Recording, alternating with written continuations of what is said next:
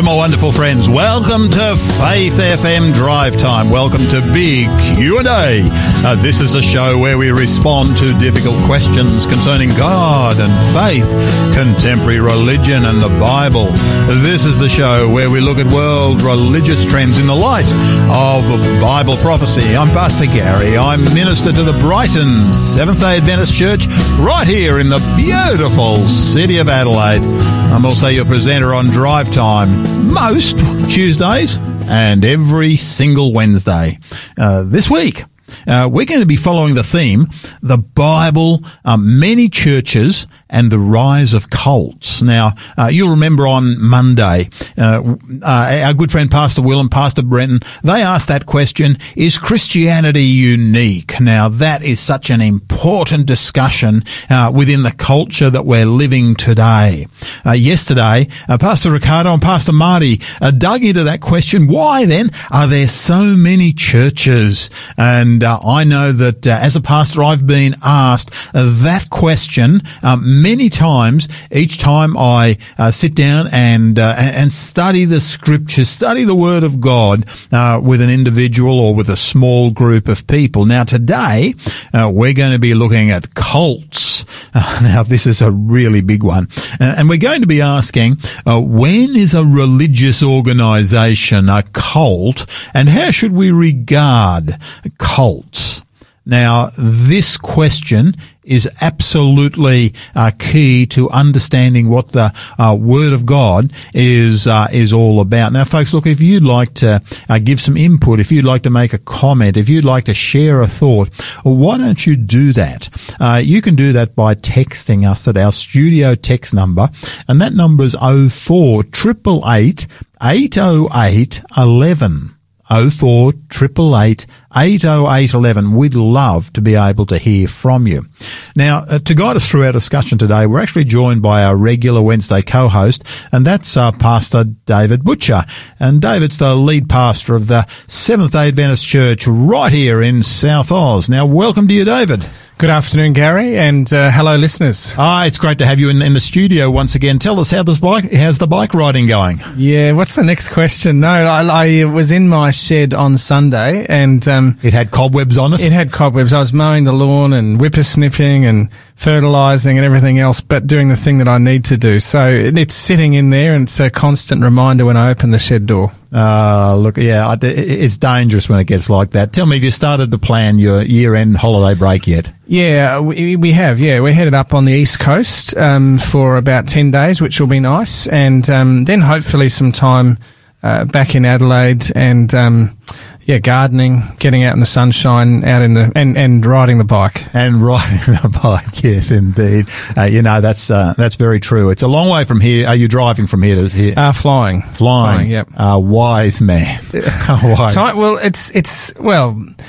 There is the whole cost time factor. Like, you can spend so many days driving, and when you only have a limited number of days to enjoy. And when you have a family as well, what I've discovered is that by the time everyone has meals on the road, and by the time everyone, you pay for fuel, and then you often a night's accommodation somewhere along the line, to make the entire family happy, it can be a long trip. It can, definitely it can. So looking forward to the end of the year, as I'm sure you are as well, Garry. I am, as indeed. I am really looking forward to the end of the year. Of course, next year I'm actually taking a sabbatical next year. So, that's something that I am really looking forward to. I'm not hanging up my boots yet. There's been a vicious rumour going around that I'm going to hang up my boots. I'm not. And I've not circulated that, and Garry. You have not. I'm really looking forward to you coming back, and really love working with you, the banter and the camaraderie that we have, and your leadership of this Drive Time program. Really appreciate it, Garry, and I'm sure our listeners do as well. Thank you, David. Look, guys, let's come to our World Watch segment. Love this particular article. This particular article comes out of Premier Christian News, which is one of the major Christian news media, Christian news media in the United Kingdom, and this was just released 3 days ago, and the article was entitled "God is Good News. Official survey says faith makes people happier. Now, when I actually read this and I realised how significant the survey results actually were, I thought, well, hey, we just got to share this with our listeners. This is what the article said. God is good for you. That's the verdict of people in Britain, according to a survey out today. It found that those identifying as religious were on average 20% happier and more satisfied with life than atheists or those who were less devout. The study, titled Keep the Faith, Mental Health in the UK, produced by the Institute for the Impact of Faith in Life, reveals that people of faith in Britain are significantly more happy than atheists and non-religious people. The Institute for the Impact of Faith in Life is a research forum established to examine the role that faith and religious belief plays in the lives of people in the UK, whether at work, at home, or in the community. They analysed the figures, which were gathered from over 2,000 adults during a 10-day period at the end of September this year. And they found that on key metrics, Brits who identify as more religious report a higher level of mental well-being. Now, I found this incredibly significant, particularly given that we're hearing a great deal these days about issues of mental health. Now, these were the figures. 76% of those who are regularly attending a religious service with a religious congregation describe themselves as happy, compared with 52% for atheists. 76% are satisfied with life, compared with 53% for atheists. 73% say they have good psychological well-being, compared to 49% for atheists. Now, David, I don't know about you, but these results to me are quite remarkable. And if people want to actually have a look at them, they can actually pick them up on the Premier Christian News site. It is based in the United Kingdom. The results on positive outlook were found to be consistent across all belief systems. Dr. Rakib Eshan, Senior Research Associate and author of the report, says those working in the field of mental health should take note. While it may be considered unfashionable and outdated, the sense of belonging and purpose that can be provided through religious and spiritual forms of attachment and membership should be better explored by policymakers and practitioners in the sphere of mental health. Now, David, I'd really appreciate your feedback on this particular article.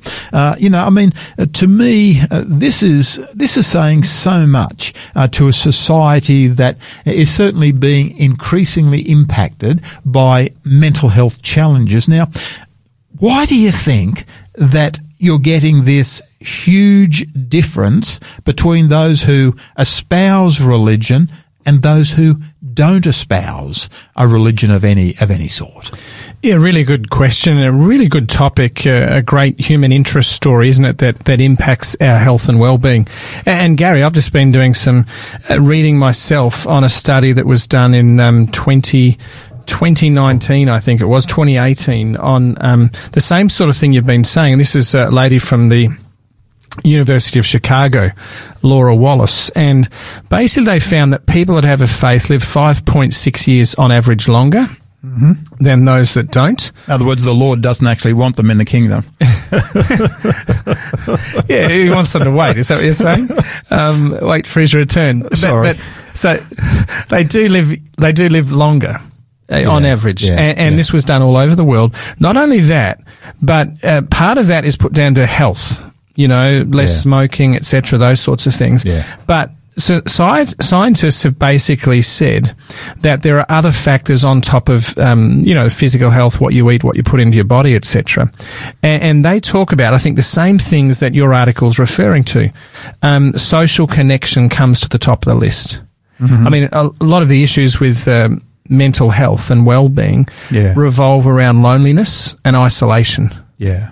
And so I guess being part of a group, having a social connection is a huge thing. And often the older we get, the lonelier we get. Yeah, yeah. I know how true that is, actually, David, because I know over at the church that I pastor over at Brighton, it's of course on the west coast here of Adelaide. Each week when we gather together, we'll have a Bible study time, we'll have a worship time, but after that, every single week we have a community lunch. This week we're having a potluck lunch where everybody brings something along, and the thing that really stands out to me is the number of senior people. In fact, a number of our folks have certainly said, "Hey, look, in many cases, the only time when certainly some of our seniors get opportunity to sit down with a large family of people to eat and to be able to share together is actually when they come together at our weekly basket lunch." Yeah, you think for elderly people, and this is not just for elderly people, clearly, but, their children if they had children, might have moved away, have their own families, be busy. If they're elderly, they might have restricted transport scenarios where they can't readily get anywhere. And so coming together as people of faith, meeting with others actually helps, because isolation and lack of social connection actually leads to increased stress levels, which then exacerbates the other things that can occur with our mental health and well-being. So I think that's a clear one, social connection. Tell me, David, do you think that there is any benefit, because we hear a great deal about mental health, particularly of young people today. Now, do you think that there is any benefit to young people of being involved in a religious community? Oh, look, absolutely. And people today are better socially connected, better connected through media than at ever any time previously. Yeah. And yet, socially, we don't know how to connect. And I think that impacts, there's always going to be exceptions, but I think we've lost that ability to know how. You'll see people sitting in restaurants and or cafes, and it might be a man and a woman, and presumably they know each other, right? They're sitting together. They'll often both have their mobiles out, or a group of friends sitting at a playground or in a park. They're just sitting there on their phones. And there has been times where I have to put my hand up to be in that category. So we've lost the ability to know how to socialise. And there are some people, and young people as well, in particular perhaps, that are so used to sitting in their bedroom on devices that it can be fearful in moving from that space to engage with people in real life, face to face. Yeah, I appreciate what you're saying there, David. One of the things that I know that I'm certainly witnessing, certainly at once again the church that I'm pastoring, is that we do have a small group of people there who are certainly involved in media evangelism. And to me, the thing that really impresses me is one older guy, if you'll excuse me for calling him that, the mentoring that actually goes on through that particular group. And this is key. I was going to mention this. We struggle in the general community to have that intergenerational connection with both younger demographics and older demographics. A faith community, a Christian church in our context, provides that. It provides the young people to learn from the old, and the old to learn from the young when things are done properly. And that's healthy. That's how we build up resilience. That's how we learn. That's how we grow. That's where mentoring comes into play. One of the other things, Garry, I think is a faith community adhering to a religion, and more importantly, we would say the Christian religion and Jesus Christ actually provides hope. Yeah. Because what hope do atheists have? Yeah. This world is simply come about by chance. There is ultimately no morals. There is ultimately no meaning. And so what hope do you have? You have no beginning. Christians believe in a creator God. Yeah. There's a beginning. We have our roots somewhere. We know our past. Yeah. And we know where we're going. Yeah. Yeah. So for someone that doesn't have that grounding. Yeah. And I've seen it, and you have as well. It gives so many purpose to life, doesn't it? Exactly. Now, does that mean to say Christians and other faith people do not have mental health challenges? No, we're living in a pretty complex world. Yeah. So we can still have those problems and those challenges, but there is something at the core which reminds us that there is something else out there, some greater being, and it's God, Jesus Christ, the Father, and the Holy Spirit that are there for us, that they've come together, and there's a rescue mission being enacted. We're not left alone to our own devices. Jesus promised he would come back. Yeah, no, that's great. Look, folks, if you want to get hold of this particular article, it's really worth actually having a look at. Maybe you'd like to share it with some of the folks in your own church. It comes from Premier Christian News. That's the website. It's a United Kingdom based website, and the article's entitled "God is Good News. Official survey says faith makes people happier." Love that. Maybe there is a message to mental health practitioners in this entire working in this area in the contemporary world. Folks, let's come to some music. This is My Father's World. Please enjoy. This is my Father's world, and to my listening ears, all nature sings and round me rings the music of the spheres. This is my Father's world. I rest me in the thought of rocks and trees, of skies and seas, His hand the wonders wrought.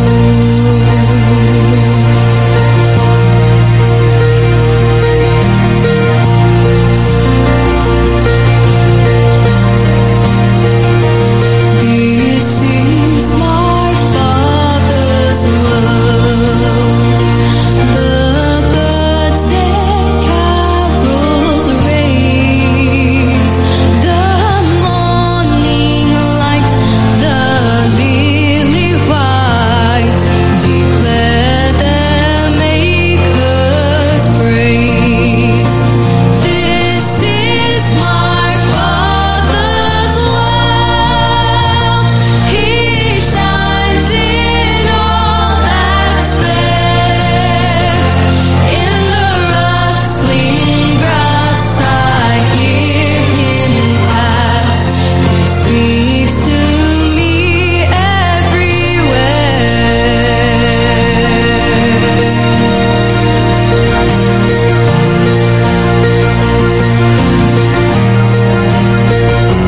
This is my Father's world. Oh, let me ne'er forget that though the wrong seems of so strong, God is the ruler yet. This is my Father's world.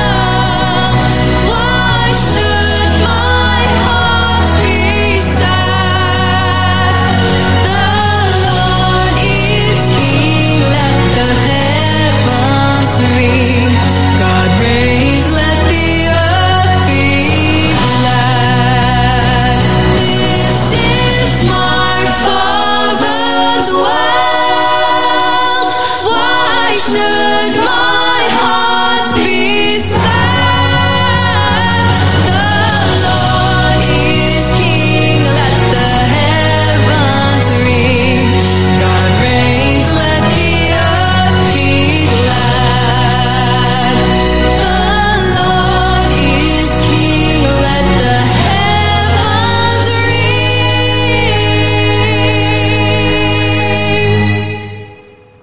God reigns, let the earth be glad.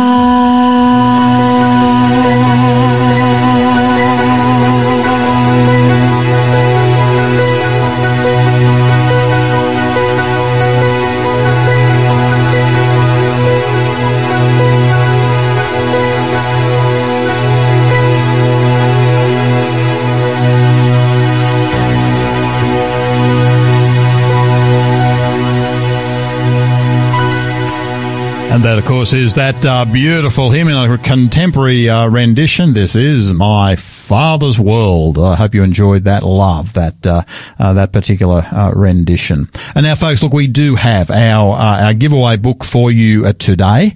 Is entitled God's Truth Can Change Your Life. Now, this is written by Dr. George Knight. Now, he's a tertiary educator in the area of history, but this is a real beaut book. I really appreciate listening to Dr. George Knight. I've read a number of his books. Every time I've read one of his books, I have been challenged right through my being.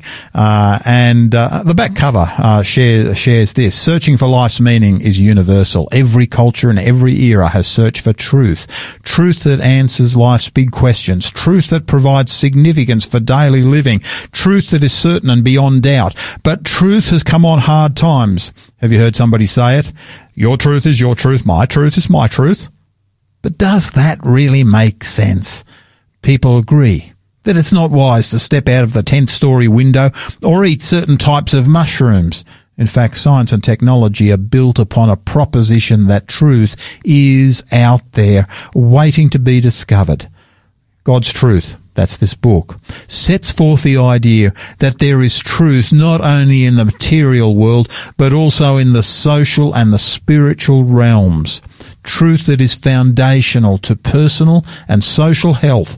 Truth that transforms lives. Guys, this book is a real ripper.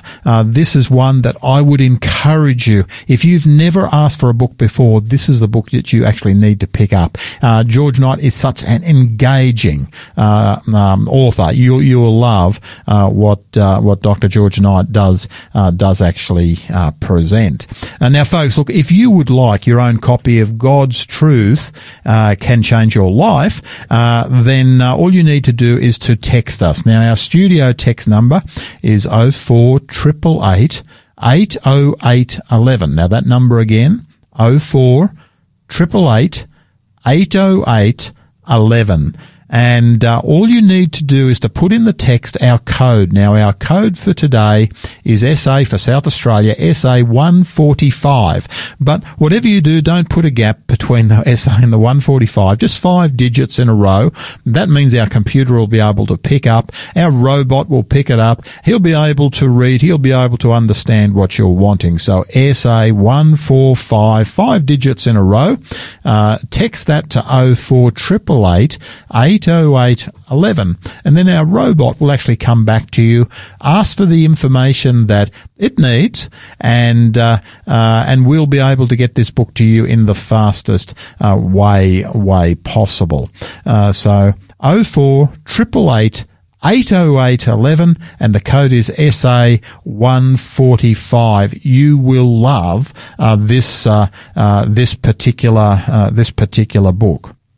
Now, friends, you are listening to Faith FM Drive Time, a big Q&A with Pastor Garry. And to guide us through our Bible study today, we are being joined with our regular Wednesday host, and that's Pastor David Butcher, who, of course, is the lead pastor of the Seventh-day Adventist Church right here in South Oz. And this week we are following that theme, the Bible, many churches, and the rise of cults. And today we're looking at cults, and we're asking, when is a religious organisation a cult, and how should I deal with cultish behaviour? Now, you know, David, one of the things I'm really conscious of is that I was reading it was only just a short story of one particular lady. This was back in 2012. She says this: November 2, 2012 was a beautiful Friday in Kansas City, clear and cool and sunny. I had spent the afternoon reading in the library at an unaccredited college affiliated with the International House of Prayer, an evangelical Christian organisation commonly referred to as IHOP. At about 6 p.m, I got a call from my friend Hannah. I found out something that's truly devastating, she said. I didn't want to be the one to tell it to you this way, but I want you to know. She said, our friend Bethany committed suicide on Tuesday. I was absolutely shocked, she said. For 7 years, I'd spent hours every day with Bethany, eating, talking and praying. We were best friends. She was only 27. She was newly married. She had completed her nursing degree. I had felt like she'd always be part of my life. Now she was gone. For 3 weeks, Hannah and I had been trying to contact leaders at IHOP about a prayer group that we, Bethany, and many of our friends had been part of, a small independent community that drew on IHOP's teachings. In February, I had formally been excommunicated, and Hannah had chosen to leave in June. Looking in from the outside, we both saw the group differently than we had when we were part of it. We saw that it was indeed a cult. It had had huge influence on our lives. Now, David, look, I'm just really conscious that this, for some people, may be a sensitive subject because, sometimes people have made the mistakes of getting involved in a cult, and some may even still be involved in a cult. Now, David, just explain to us, if you can, to start with, what is a cult and how should we respond to these types of organisations? Yeah, look, thank you, Garry. How do they differ from from a conventional church? Yeah, and that's going to take a little bit of time this afternoon to unpack. I've just been reading recently in research for this program, chapter 10 from a particular book article from Australian Parliament, which is called Joint Standing Committee on Foreign Affairs, Defence and Trade, Conviction with Compassion, a report on freedom of religion and belief. And this particular chapter deals with various cults and also religious groups, etc. And actually mentions that the Department of Foreign Affairs and Trade noted that there is no legal definition which distinguishes between religions and cults. Now, that's significant. No legal definition. But then it also talks about various cults that have taken place. From a spiritual perspective, or if we're talking about the word itself, I guess a cult is a sect or group of people that holds to, I guess you could say, deviant doctrines or doctrines that differ in a significant way. It's a system of religious beliefs that distort biblical truth. Mm-hmm. And in essence, the word cult comes from the Latin word cultus, which means worship or adoration. Now, this is quite significant because, most people, when we think of cults, you are drawn to various particular leaders. Mm-hmm. You had the Branch Davidians in Waco, Texas, and the individual there, his name was David Koresh. Yeah. He was a charismatic leader. And typically with cults, I guess, that they attract people because someone who is leading that group is decisive, knows what they're talking about, authoritative. They're a good salesperson, so to speak, and they promise things that you currently don't have, and that ultimately they generally can't deliver. And so that's what David Koresh did, and I think there was about 80 people that died from memory in Waco, Texas. Yeah, I actually remember that one very, very well because I remember where I was when that compound actually went up in flames because we actually had some friends who had a relative that was actually in that compound, and we were constantly hearing back from us the latest updates on that particular issue. But that was an horrendous time. I know that family went through and was left asking a lot of questions after that event. Yeah, and I remember that one as well. I actually went to school, in high school. I was maybe year 8. There was a girl in year 10, and she was bright, she was intelligent, she had everything going for her, and she got caught up went to America, got caught up with that Branch Davidian sect, and perished in the fire. Okay. Which beggars the question, often we think, it's a little bit like scammers, and scammers, for credit cards and emails that you click on and you lose money out of your bank account on an incredible rise. And often we think you have to be dumb or not fully with it to be sucked into a scam. Yeah. And we think the same with cults. we're actually quite trusting people, aren't we? We are. We think, how could you ever fall for a cult? I'd never get caught into that. Exactly. And one particular group, it was called the Heaven's Gate cult in America. And one of the leaders there was Marshall Herbal Athelwaite. And they basically were looking for a comet to come. A comet at the time was coming. And they believed that they'd be hooked up and caught up at the back of this comet and taken to paradise. Now, I'm giving you my version without the document in front of me. The interesting thing, there was police marshals caught up with that. There was intelligent people. And I remember seeing pictures of it. Basically, they were found all dressed in tracksuit pants with runners on, and I think t-shirts. They were decent people. They weren't homeless. They weren't, and you can be decent and homeless, right? I'm just saying these people had careers, they had positions, they had jobs, they had experienced a lot in life, and yet they were sucked into the cult, and they took their own lives. But David, look, one of the things that I suppose I do struggle with just a little bit here is, I mean, that definition that you've given to us is somewhat, to me, is somewhat hazy, and I do accept the definition because I've certainly looked at, in my research for this, I looked at the definitions. I look at a Wikipedia, and certainly the definition that was very close to the definition that was certainly in the Wikipedia file. But David, I'm really conscious that, I'm a pastor of the Seventh-day Adventist Church, and I've sat down and I've studied with, numerous people. I've studied the scriptures with them, and I can well remember just one or two. It hasn't happened to me a lot, but there have been some who've said to me,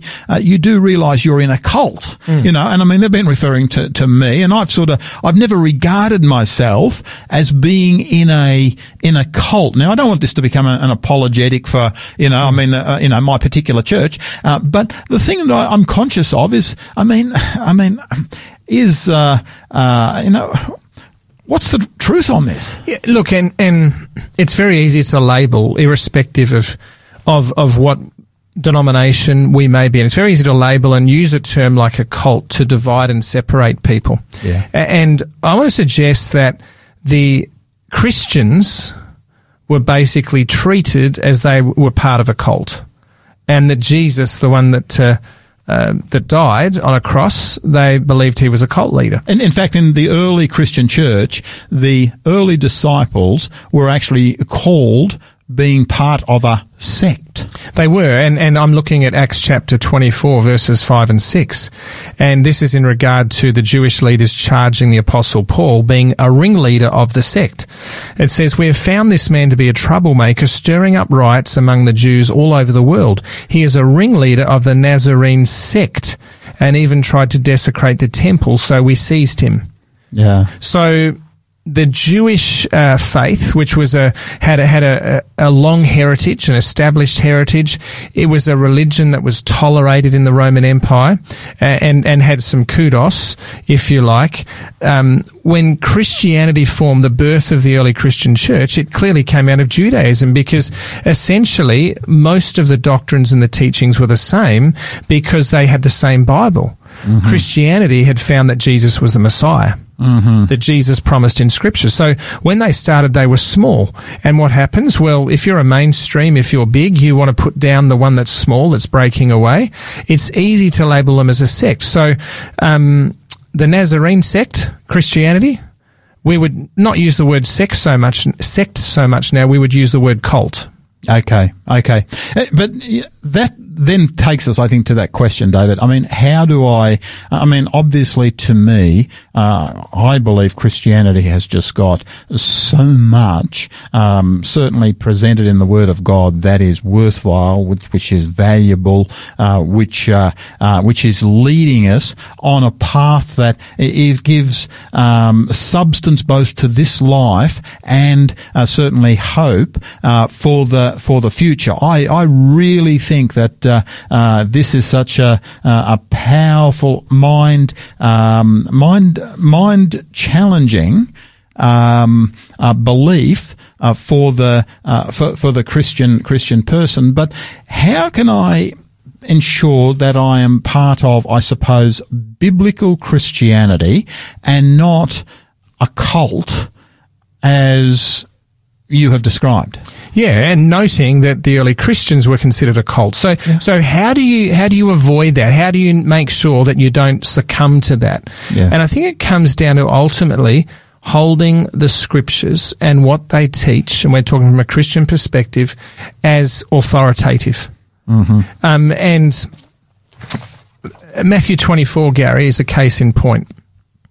Matthew 24, Jesus is giving the broad brushstrokes of what will take place prior to his coming. And in this particular chapter, it's 4 or 5 times he tells his followers, that would be the genesis of the Christian church, he tells them to take heed that they're not deceived.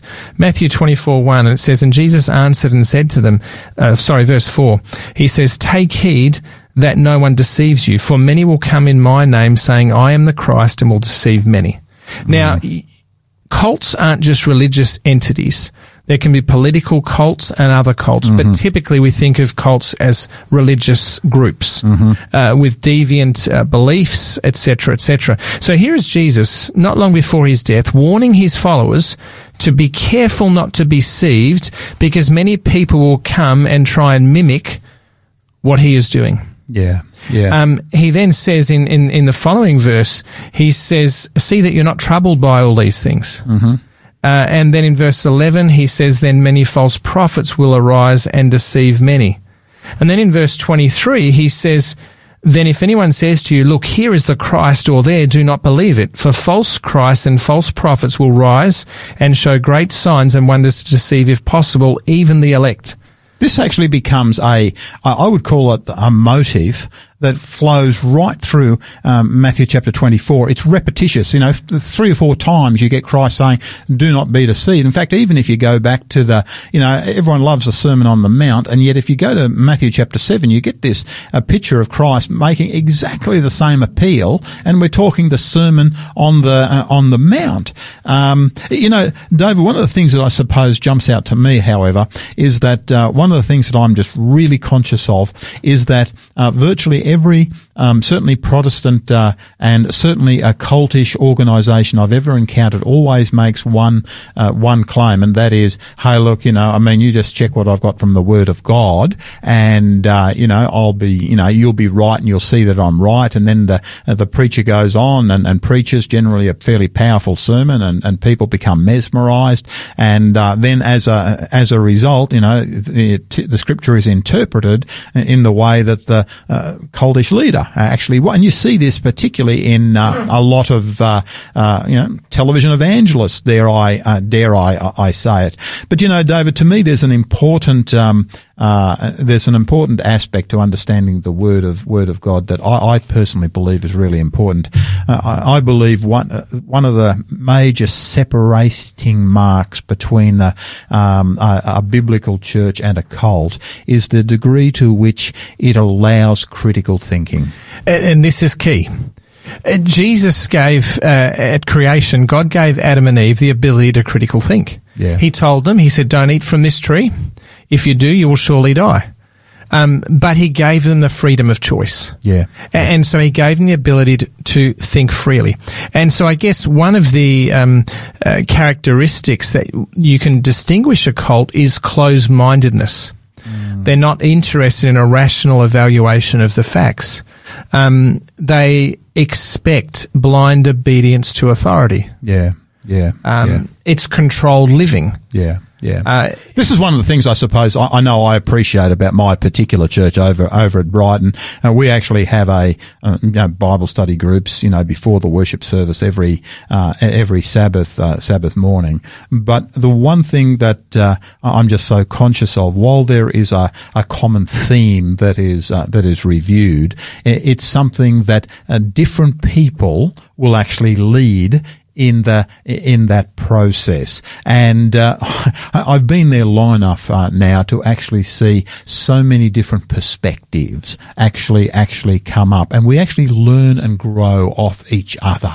And so you've just highlighted some things. One is that it's not one dominant leader.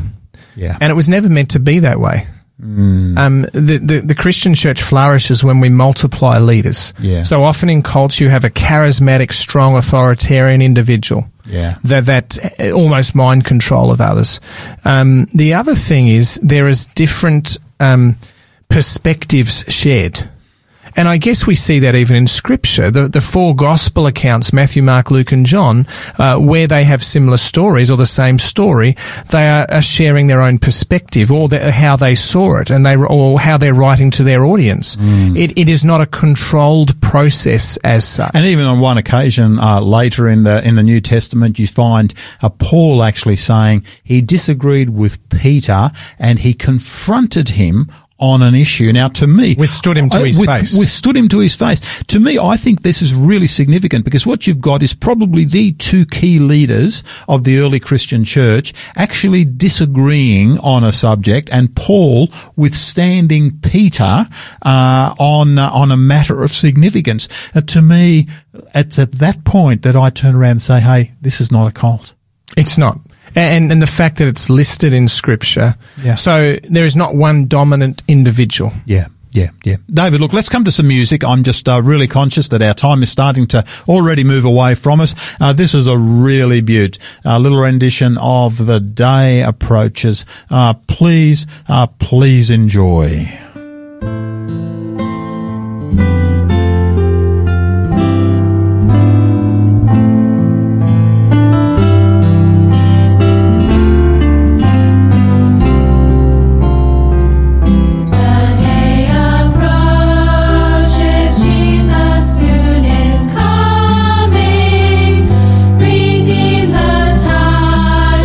It must not slip away.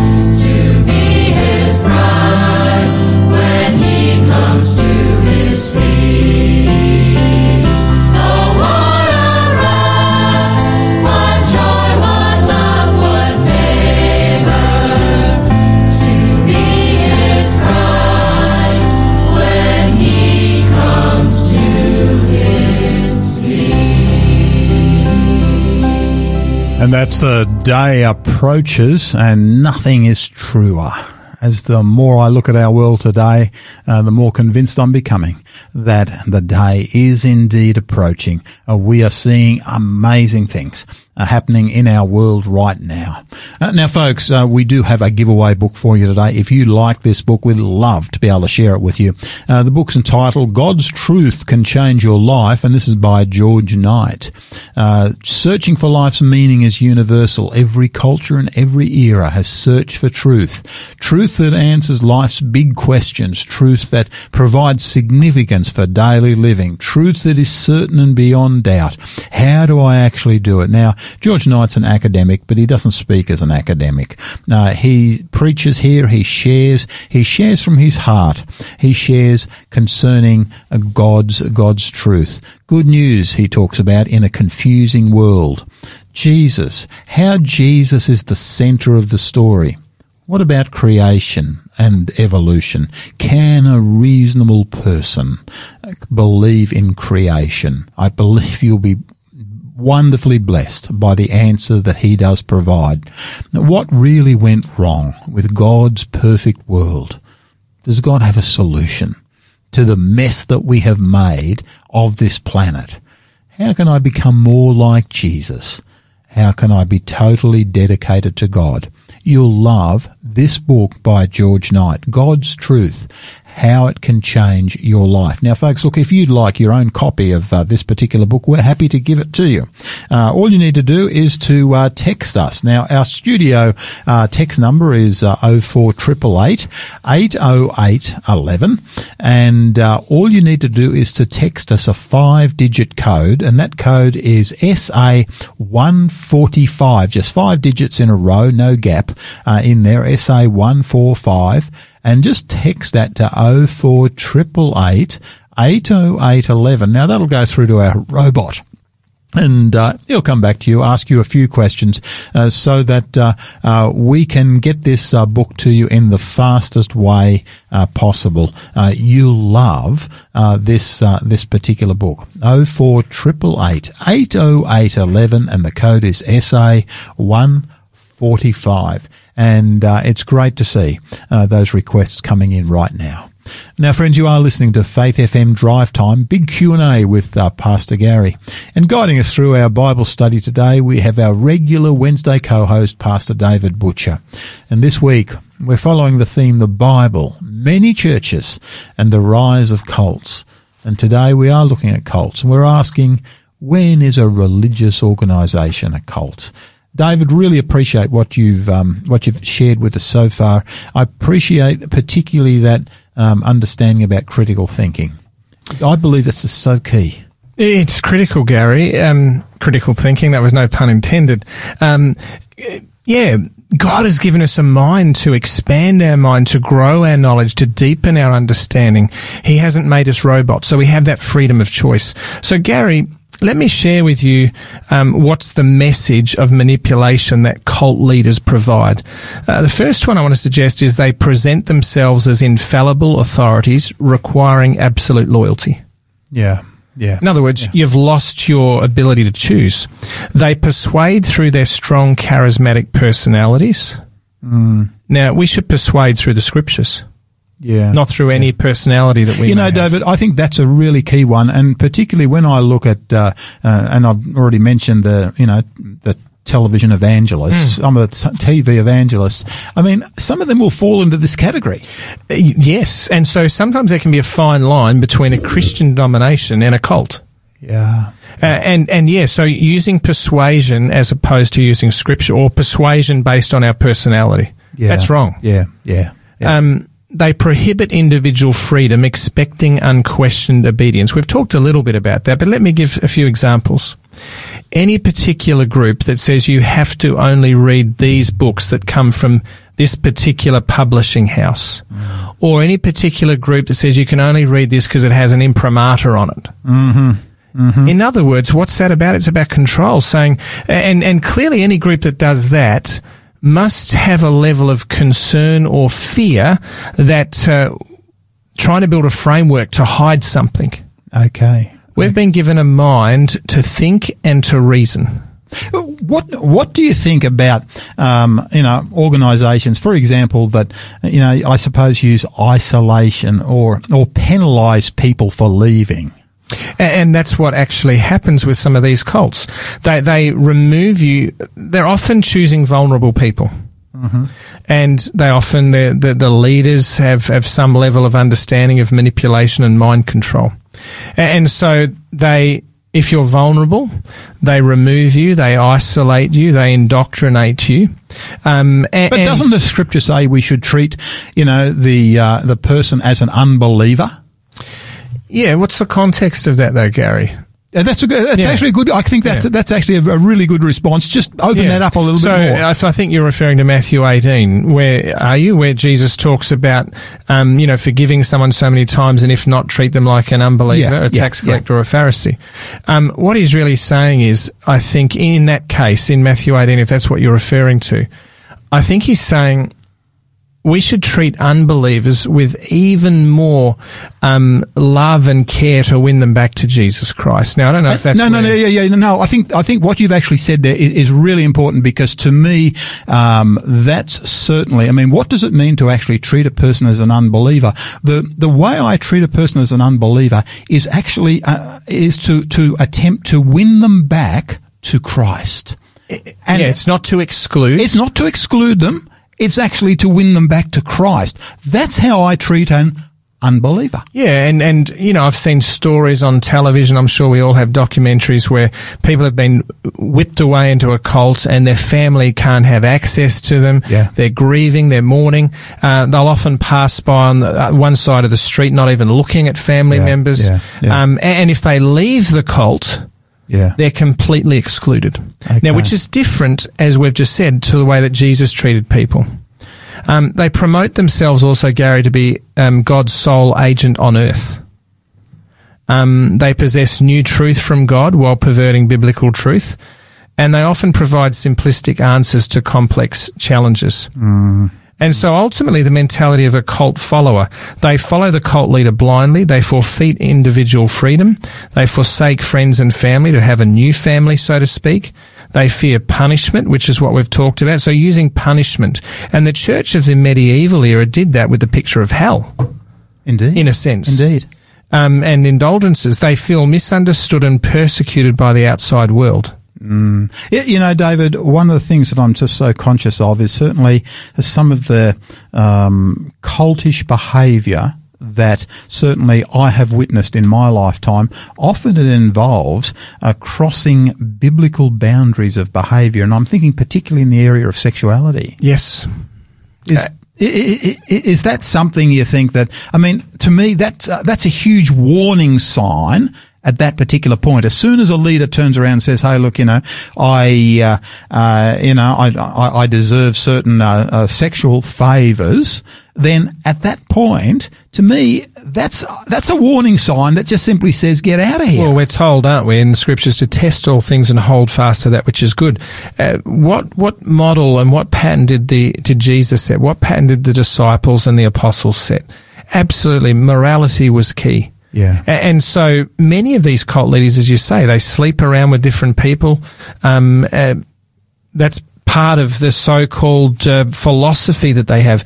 And so it goes completely astray from what Scripture would teach and would have us think.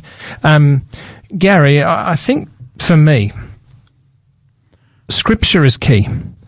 There are so many voices out there, and I think of what Paul says in 2 Timothy chapter 3, verse 16. He says, "All Scripture is given by inspiration of God and is profitable for doctrine, for reproof, for correction, for instruction in righteousness, that the man of God may be complete, thoroughly equipped for every good work." So the Scriptures have to be our basis, and if what comes our way doesn't match that, ditch it. When Jesus was tempted by Satan in the wilderness, he didn't make up some philosophy. He quoted those three temptations. He quoted the Word of God, Scripture. We can only be safe by following the Word of God. And that's why, to me, this is so important that we actually be reading the Word of God. Because cult leaders will work on our emotions. Yeah. And I've certainly said to many people, if in fact you are being driven to make decisions because of some emotional charge, then at that point there is a huge warning sign there. That's the time to reassess. That's the time to be moving in a different direction. Garry, we began in Matthew 24 with Jesus 4 or 5 times talking about watching that you don't be deceived, being careful you don't be deceived. He basically ends that section of Matthew 24 by saying, "Watch therefore, for you do not know what hour your Lord is coming. Therefore, you also be ready, for the Son of Man is coming at a time you do not expect." So what's Jesus telling us to do? He's telling us while we live in this world where there'll be ravenous wolves that have already come in, that's what the Bible says, while there'll be much deception, he says you've got to watch, you've got to be ready, you've got to be prepared. How do you do that? By grounding ourselves in the only foundation we can have, and that's the Word of God. Thank you, David. Really appreciate that. Folks, it does look like our time's up for today. Thank you so much for joining Pastor Garry and Pastor David on Drive Time, Big Q&A. Please join Drive Time tomorrow when Pastor Fabiano and Pastor Hugh will be asking, does God want believers to withdraw from society? Really look forward to your being with us then. But until then, please remember Christ said, I'm leaving you with a gift, peace of mind and heart, and the peace I give isn't like the peace that the world gives. So don't be troubled or afraid. May our God abundantly bless you. This program has been made possible by the support of Adventist World Radio.